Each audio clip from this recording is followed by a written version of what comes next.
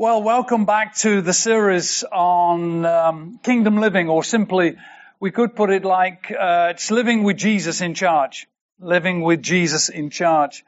And we've been looking at what is commonly known as the Sermon on the Mount. It's a series of teachings that is all put together in Matthew 5, 6, and 7. And we've been looking into chapter 5 and looking at what we call kingdom relationships. Kingdom relationships. And this morning I bring this section to an end, and in the coming weeks we're going to go into what is called the secrets of the kingdom. So if you have your Bibles, I'm going to read from Matthew chapter 5 and verses 43 to 48. Matthew chapter 5 and verse 43 to 48. You have heard that it was said, you shall love your neighbor and hate your enemy.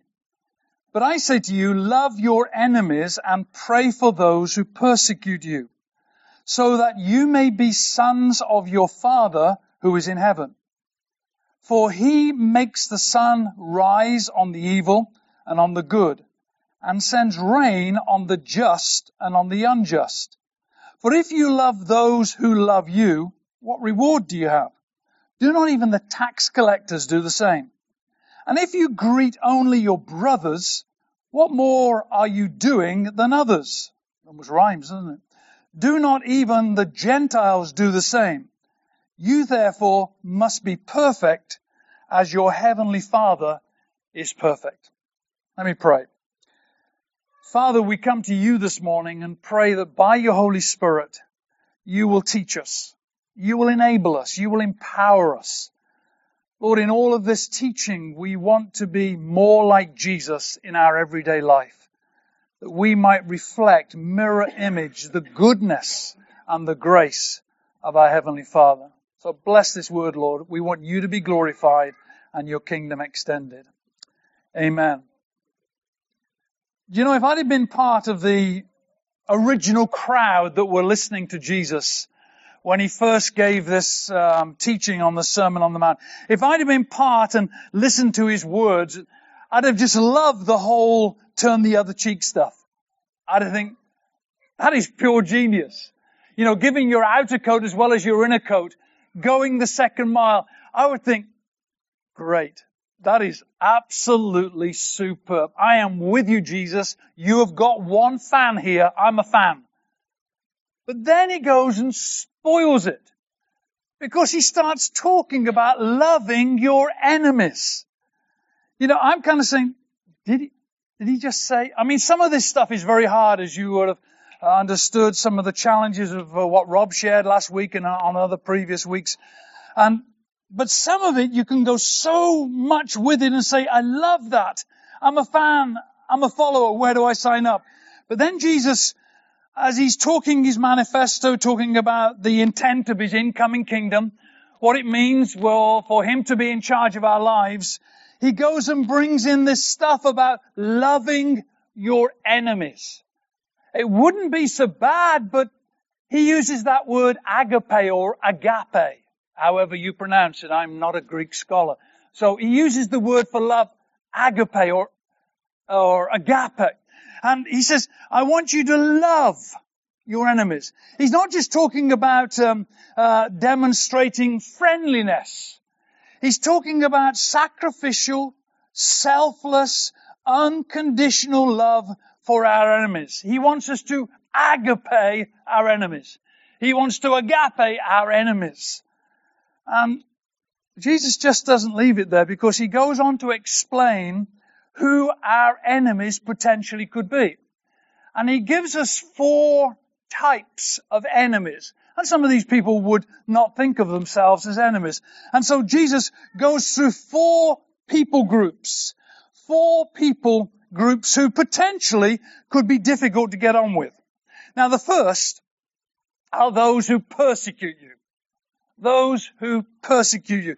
These we find in verse 44. Now, I guess when we talk about enemies, these are the people we would initially think of, because they persecute you. The word here means to hassle, means to hound. It means potentially they could hurt you emotionally and even physically. These are people who persecute you, be it an individual or a group. Their hatred is so deep, they want to do whatever they can to remove you. The idea behind the word persecute here is that you want to run. Sometimes when we face difficult people, they give you this kind of feeling, I just want to get out of here. And persecutors want to persecute you, bring and to remove you from your rightful place. You find them in nations, you find them in cities, you find them in towns, you find them in neighborhoods, sometimes you find them in the place of business, and sadly, they have sometimes been found in some churches. But Jesus said, I want you to agape. I want you to sacrificially, selflessly, unconditionally love these people as God loves them. Love and pray for those who persecute you. I need to add a note here. I don't think Jesus is saying condone that which is wrong. I believe he's saying love the person, but you're not condoning what they're doing. So he talks about those who persecute you. Then he goes on to talk about those who oppose you. Verse 45, the end of verse 45. This is the Message translation. God gives his best, the sun to warm and the rain to nourish, to everyone, regardless whether they're good or bad, nice or nasty. God benevolently pours out his sun and his rain on the good and the bad, the nice and the nasty. And he's saying here, God is benevolent even to those who oppose him. Those who are living a life that is in direct opposition to God's will and God's way. And these people may not think of themselves as enemies, but they are classified here as enemies. Before I became a Christian, the Bible says my thinking and my desires were at enmity with God. I was living in a way I was thinking and my desires were opposed to the way God wanted me to think. So I was like in this classification of an enemy. So here Jesus is talking about the evil and the unrighteous people who refuse to submit their lives to the will of God. And while they may not call themselves enemies of God, they are doing everything in their own way and they are opposing him. These are people who are contrary. These are people who are antagonistic. It could be a neighbor who no matter what you do doesn't like what you do. It could be a rebellious child. It could be an uncaring, non-listening, ill-tempered partner or a cantankerous neighbor. But they are doing things that are opposed to the way you see things. Now maybe you never meet people like that. But I think that Jesus putting them in the text is saying, we got to get ready because you could meet people who are cantankerous. You could meet people who oppose you. Even in the workplace, you don't know why, but they're opposing you. When Tina and I came back off our honeymoon, as newlyweds, we moved into a town called Daventry. It was nicknamed Deadly Daventry. We nicknamed it that. It was a bright idea of someone to create this new township. Well, it was a village, but they created it as a town. And here we would dump the problem families from Birmingham. And we put all the problems in one place, and that would be the answer. Brilliant. And we moved into this town in order to help lead a church. And when we came in to help the leadership, the leader decided he wanted to retire. And so he left it to us. And I'm fresh out of college. I'm newly married. I've never led a church before. And I'm given this church to lead. And it was a kind of a leadership that was under the principle of pastor and deacons. And the deacons tried very hard to rule and keep the pastor in line. That's the way this system worked. And one day, after a while, and let me say, I didn't do everything well. Some of the things there are times when I am anointed in a particular way to use a non-spiritual gift of stupidity. So sometimes I say stupid things and do stupid things and I get the reward for what I do. It's my own fault. So some of the things I did there, I look back and think, oh no, and I cringe. I think, no, I didn't say or do that. Anyway, the deacon said, we would like to see you, please. Oh no. And they told me before, and we have a list, and I think it was either 11 or 12 items that they wanted to correct me on.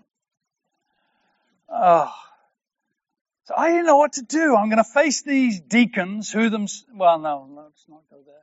I love my enemies. I love the theory. It's the practice that really is sometimes a pain. And before I go and meet these deacons, I go and see a friend of mine who is an older gentleman who's been in leadership for years. And I say, look, I'm going to meet these people and they're going to correct me and put me right. What should I do? So he told me of the scripture found in 1 Peter 2:23. It talks about Jesus. He said, when he was reviled, he didn't revile in return. And when he suffered, he did not threaten, but continued to entrust himself to him who justly judges. And then he added on to that, he said, when you read Moses, the story of Moses, who was leading a church in the wilderness of around 2.5 million, and oftentimes it was just Moses, sometimes his sidekick Joshua, and the whole church in the wilderness that Acts talks about, the congregation in the wilderness, was against Moses, and they complained to the leadership. And nearly on every occasion it just says, Moses didn't react, he told the Lord about it. He told God about it. So the advice to me was to listen to all that was said, and just thank them for it, and then say, I want to go away and pray and seek God on these issues. Well, the meeting happened, and they were up for a fight. They clearly were up for a verbal fight. And so I listened to every accusation, and some of them, they clearly had grounds to say what they were saying. At the very end, I said, well, thank you. And it wasn't a thank you. It wasn't through my teeth. It was a thank you. I want to go away and pray about that. When silence turns, soft answer turns away wrath, the Proverbs say, and they were shocked. Didn't know what to do with it. And sometimes people who oppress you, we need the wisdom of God. God, help me here to know what to do. So Jesus said, your enemies sometimes are clearly those who persecute you. Sometimes it's those who oppress or oppose you and are opposing God's will that is seeking to flow through you. Then he gives two other groups that could be clearly talked about as enemies. He talks about those who don't like you. Those who just simply come in this category who don't like you. Verse 46. For if you love those who love you, what reward do you have? Do not even the tax collectors do the same? Loving the lovable is easy. It's loving those who in our mind are not so lovable. Now, it may come as a surprise to you, but there are people in this world that don't like me. They just plumb don't like me. Now, as I said earlier, some of them do have just cause. Because I have done silly and said silly things, and they don't like me. But some people don't like me because of a stand I've taken on certain biblical principles. And because of that, they've crossed me off their Christmas card list. And they will literally, if I see them in the street, because this has happened to me, they've crossed the road because they don't want to see me.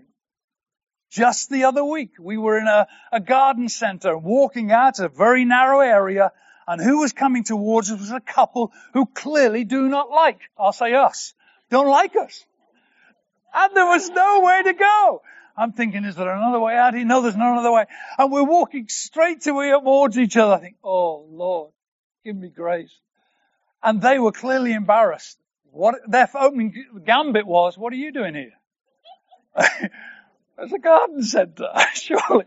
Am I not allowed? And then they weren't expecting to meet us. And there are some people that just don't like us. But what Jesus is saying here, you've got to pray God gives you that sacrificial, that selfless, unconditional love that comes from God for them. Then finally, and this is where, for me, this text becomes tough. But of course, it's not only those who persecute you, not only those who oppose you, not only those who don't like you, but those that don't look like you. Those that don't look like you. Verse 47, Message Bible. If all you do is love the lovable, do you expect a bonus? Anyone can do that. If you simply say hello to those who greet you, do you expect a medal? Any run-of-the-mill sinner does that. Good old Peterson. Now, of all these four groups, this is the one that challenges me personally. Because Jesus is talking here about people from a different culture, people with a different belief system, people with different color, different language, different values and customs. He's talking about those who refuse to acknowledge you, those who don't respond friendly to your friendliness. And these are the people he's saying, I want you to agape. I want you to show godly love to. That sounds a bit name-dropping. I hope it doesn't come across that way. But this time last week, we were in Venice. Yes, very nice. I dropped the name now. Facebook is good for some things. Okay? After 47 years, I found a friend on Facebook I've been trying to find for forever. We went to Bible college together. He was from Bologna in Italy. And I'd lost touch with him. I'd heard rumors that he no longer was a Christian, no longer following God. So I really wanted to meet up with him. And so we met up through Facebook, and he invited us to go and be with him and his wife of 6 years, who didn't speak really a word of English, but cooked brilliantly. Oh, cooked brilliantly. And so last weekend on Friday, we flew out to Bologna and we met up with him. And clearly he's still a follower of Jesus Christ, had a very tragic life. I just knew this was a God moment. I wasn't quite sure why we were going. It wasn't sightseeing. It wasn't for a holiday.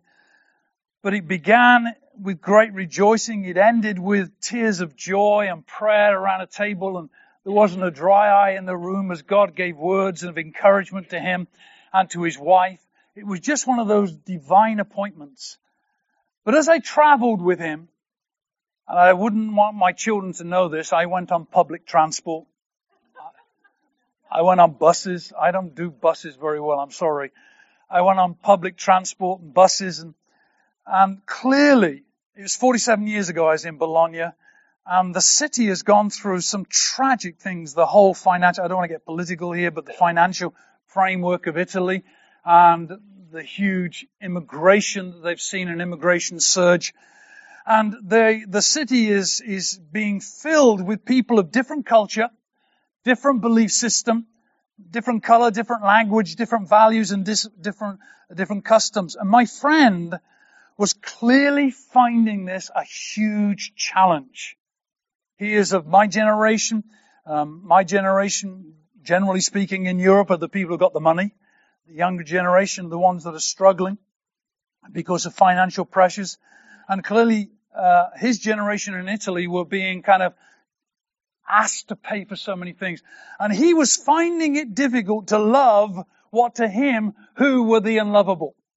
And this is where Jesus is coming from. He's asking us to love those who don't look like us. Don't look like us. They don't think like us. They don't act like us, of a different culture. Not saying we are right, but they're just different to us. I think what Jesus is saying here is encapsulated in the story of the Good Samaritan. If you know anything of this story Jesus told in Luke chapter 10 of a Jewish man who's on a journey to Jericho. He gets mugged on the way. And there he is by the side of the road, bleeding and just injured by what's happened to him. Race and religion pass him by. But here comes a Samaritan who's riding on a horse or a donkey or whatever it is, and the Samaritans and Jews don't have anything to do with each other. But Jesus says the Samaritan gets down off his horse or donkey or whatever it is. He pours oil and wine into the man's wounds. He does what he can to help the man, not only in the immediate, but in the long term. He's saying, I want to bring you to full health and strength. This is totally opposed to the society in which they lived and would have shocked those that were listening to Jesus tell the story. And to me, when Jesus talks about loving your enemies, I think he's saying, Chris, get down off your high horse. Get down with empathy and find where the people are hurting and needing to sense the goodness of God, that pour in the oil and the wine of the Spirit in what you say and what you do, and help them come to wholeness. Help them come to wholeness. I want you to have a love without limits. A love that goes to a whole new level. A love that loves the persecuted, those that oppress you, those that don't like you. I don't know what God was, well, I think I do know. I had a dream last night. And in my dream, everyone who doesn't like me came in the dream. And I was just seeing their faces in front of me. And I'm thinking, God, I may be preaching it, but do you want me to do this as well? And it was almost as if God said, okay, sunshine, you've got some great theology there, but how's that going to work out in your life? And I found myself in this dream praying, God, help me. I don't find this easy. Give me the key to have a love without limits, a love that goes to a whole different level, a love that, like that Samaritan, gets me down off my high horse and says, how can I help? Now let's be honest. Some of you find it so easy to love the unlovable. I so wish I was like you. You're just so generous and so loving. But some, like me, find this text mission impossible.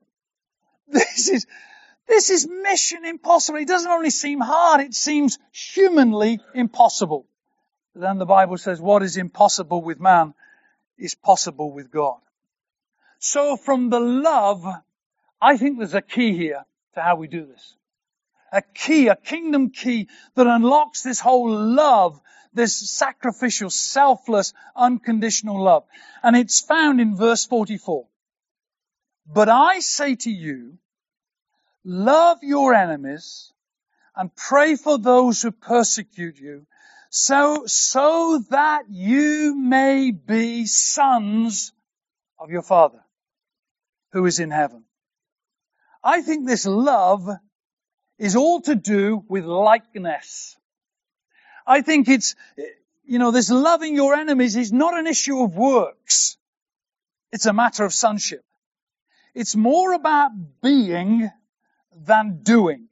You see, if we're not careful, this comes into the realm of legalism.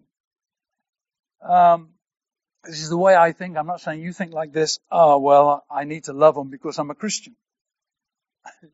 You're not very lovable, but I need to love you because I'm a Christian. And it becomes into the realms of doing. But I don't think that's what Jesus is saying here. He's saying, so that you may be sons of your Father who is in heaven. Now recently, as I get older, those that know me and know my family, I keep getting this said to me. You're just like your dad. You're just like, you look just like your dad. I put a new profile picture on Facebook, and one of my, I was going to say friends then, but one of my friends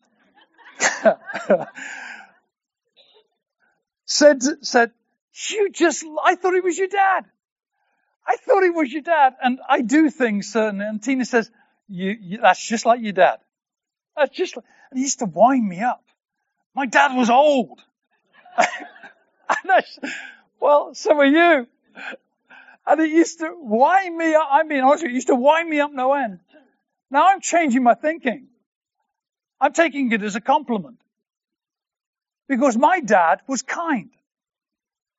My dad was generous. My dad was loving. My dad, and Tina said, put this one in, he was humble. I added this one. For his age, he was good looking. I'm sorry. But so often, people say, what you did there was, I could just see your dad doing it. Do you know what I believe is going on here? I can't help being like my dad. His DNA is in me. I am like him because of his DNA. I grew up with my father. I had the privilege of having a mum and a dad who was at home. I worked and worshipped with my dad. He was a carpenter, so am I. He was a perfectionist, so am I. But it's only natural, therefore, that I would be like my father. So when it comes to this issue of loving your enemies, what he's saying here is, like father, like son. Like father, like son. I want you, this is what Jesus is saying, I want you to mirror image your heavenly Father.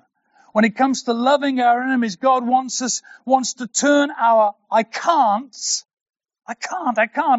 into I can't help it. I can't help it. Why is it you love your enemies? I can't help it. Because I'm enjoying the sonship relationship with my Heavenly Father. And as I enter into and enjoy this status of being a son and daughter of the King, I am developing more and more like Him. One of my favorite texts is found in 2 Peter 2:4. It talks about born-again, Spirit-filled believers. It says we are partakers of the divine nature. Partaker. I just love that. It's so packed with truth. I am a partaker of the divine nature. Paul Belheimer, in his book Destined for the Throne, takes that verse and he says, we are next of kin to the Godhead. Next of kin to the Godhead. So next time you're filling out a form and it says next of kin, put Godhead. That'll confuse people. We're next of kin to the Godhead. I am a partaker of the divine nature. God's DNA, by God's Spirit, is in me. By being born again, His nature is within me. 1 John 4:8 says, God is love. God's essence, God's makeup, His whole being is love. And so if in the DNA, as it were, of God, His love, therefore that DNA is in me because I am a partaker of the divine nature, the family likeness is going to be seen. My prayer is that God would help us in this. I think we right now have a golden opportunity to be Jesus to this generation. I don't so much see the impossibilities. I see the possibilities. I don't so much see the difficulties. I see the God-given moment. This is perhaps one of the best moments in modern times for the light of the gospel to shine in a confused world. If I say this, I hope you'll understand me when I say this. The world is not looking for another sermon. The world doesn't want another sermon. I don't think the world is looking for another worship CD either. Get me right here. I don't think the world is looking essentially for another social outreach. I don't think it's looking for another church. What the world is looking for is found in Romans 8:19. It's waiting for the revelation of the sons of God. It's waiting for the sons and daughters of the King to move from the wings to the center stage. Because the world is desperate to catch a glimpse of God. And they will catch a glimpse of God through born-again, Spirit-filled believers. Believers who understand their identity in Christ. And we've heard some of that this morning. We are sons and daughters of the living God. The world is waiting to see sons and daughters who are enjoying intimacy with their Heavenly Father. Sons and daughters who naturally mirror the image of God in the way that they love sacrificially, the way they love selflessly and unconditionally, the way that they share the compassion of the Father through acts of kindness, even though they would think of those people maybe as their enemies, people who will oppress them, people who persecute them, don't like them, don't look like them. The world is not waiting for people who just merely talk the talk. The world is waiting. The end of Matthew 5, the last verse in the Message Bible says, "Your kingdom subjects now live like it. Live out your God-created identity. Live generously and graciously towards others, the way God lives towards you." The fruit of Matthew 5 is love. It's love. Love your enemies. But the root to the fruit is likeness. It's being like our Heavenly Father.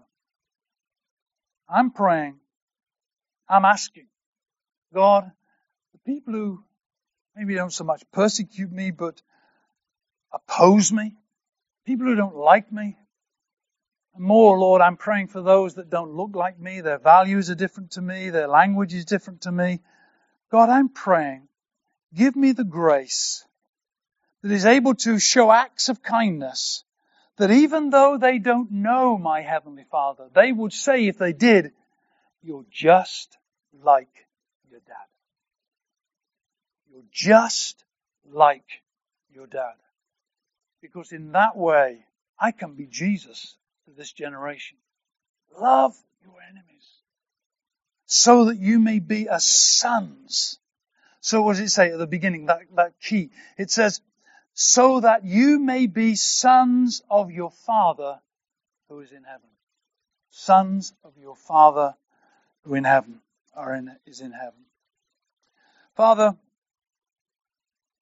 as we go through and have gone through these various texts within Matthew 5, some we rejoice in, others we find really challenging. We're really honest, Lord, this whole loving of the unlovable is not easy. Very easy to talk about it. It's the practice that is the challenge. Now, Lord, as we meet people who may oppose us, even in the workplace, even in a family setting, help us to show selfless, sacrificial, unconditional love. And Lord, as we see more and more people around us who don't look like us, have a different belief system, speak a different language, Lord, help us to be Jesus. Help us to be like Father, like Son. That others will see Jesus in the way that we act and react. That, Father, we will show this hurting world who our Father is. Like the Good Samaritan, Father, we will be able to get down off our high horse if we're on that, taking a moral high ground. Or, Lord, there is any sense of pride in who we are in our generational upbringing. And, Lord, we'll get down and empathize with those in need and show them the love of the God who loves the whole world. Father, we ask these things in your name for your glory. Amen.